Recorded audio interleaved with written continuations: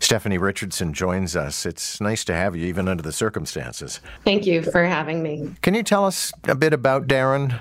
Yeah, as any parent, right? We just think our children are pretty wonderful and special. And she was definitely a joy and funny and gregarious. And she lit up not just our home, but pretty much any room she was in. Some people just have that, and she definitely she was that kid and that person. And we really saw it with her friends, with her teachers, with her hockey team. It's a gift when people possess that, and Daron had that. Did you have concerns, or did this just come out of the blue? We're one of those people that did not, and it wasn't just us. It was her whole community of people. And, I remember somebody reaching out to me, a woman I knew a little bit, not a close friend, but definitely someone in the community. And she was very upset. And her words still stick with me. And she said, Daron had so many eyes on her. She was so tapped in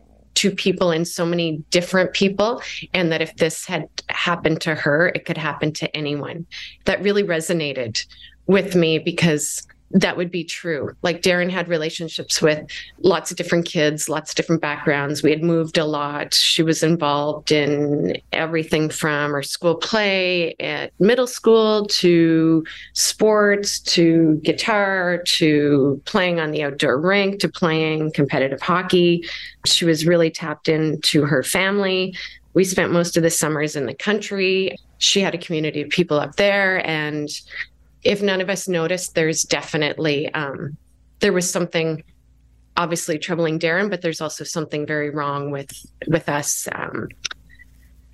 collectively as a group of people, that we weren't having those conversations. And that was very unfortunate. And we're seeing today that those conversations are happening way more often.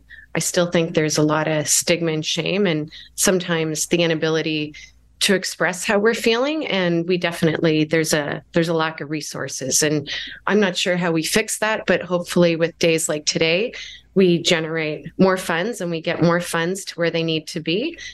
We continue to make an impact and change. I'm curious, as you're talking, about what shape those conversations might take. What do you recommend? Everybody has different opinions on it. I think they need to be genuine and authentic. And I don't think you can tell people how to do that. I was speaking of different communities we're involved in.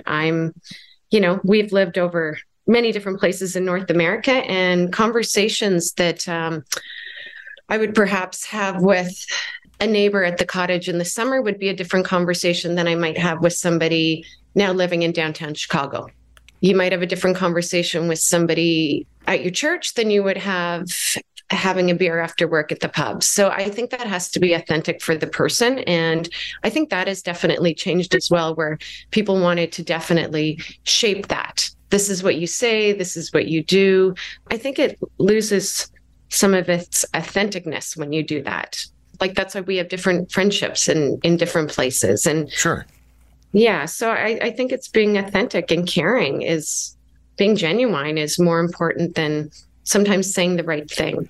But I also have to imagine, Daron was 14 years old, so that's a challenge to a parent. That is a challenge, especially when you don't know. And I recently was reading that youth were polled asking about how they were doing and how they were feeling coming out of the pandemic. And then the parents were polled, and the youth expressed they weren't doing as well as when their parents were polled. The parents thought they were in a better place than they were. And that is very alarming, right? Because it's the same as teachers. Like, we see people in a certain way and in a certain environment. And I think it's having the conversation. Are you okay? How are you feeling?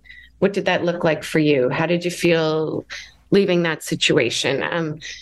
Trying to really tap into those emotions. And we did not know to do that. We did not have that conversation. People try and empathize with me and say that nobody knew, nobody was having those conversations. And I understand that comes from a good place, and it's well intended, but it does not help. I did not know to have the conversation, and now even something when someone's in distress, to say, are you safe? Are you feeling like you want to harm yourself? Some people will say, are you suicidal? Whatever that looks like, that you can actually ask the question, are you safe? Are you alone? I don't want you to be alone. Could I come over? Could I be with you? Like, ask people, because it's hard. People are struggling. And I think when you start to lose hope and you don't see a way out of your pain and angst, that your mind can do funny things. And we need to be there. We need to be better for each other, and we need to be present and available. Stephanie, thank you so much. You're very welcome.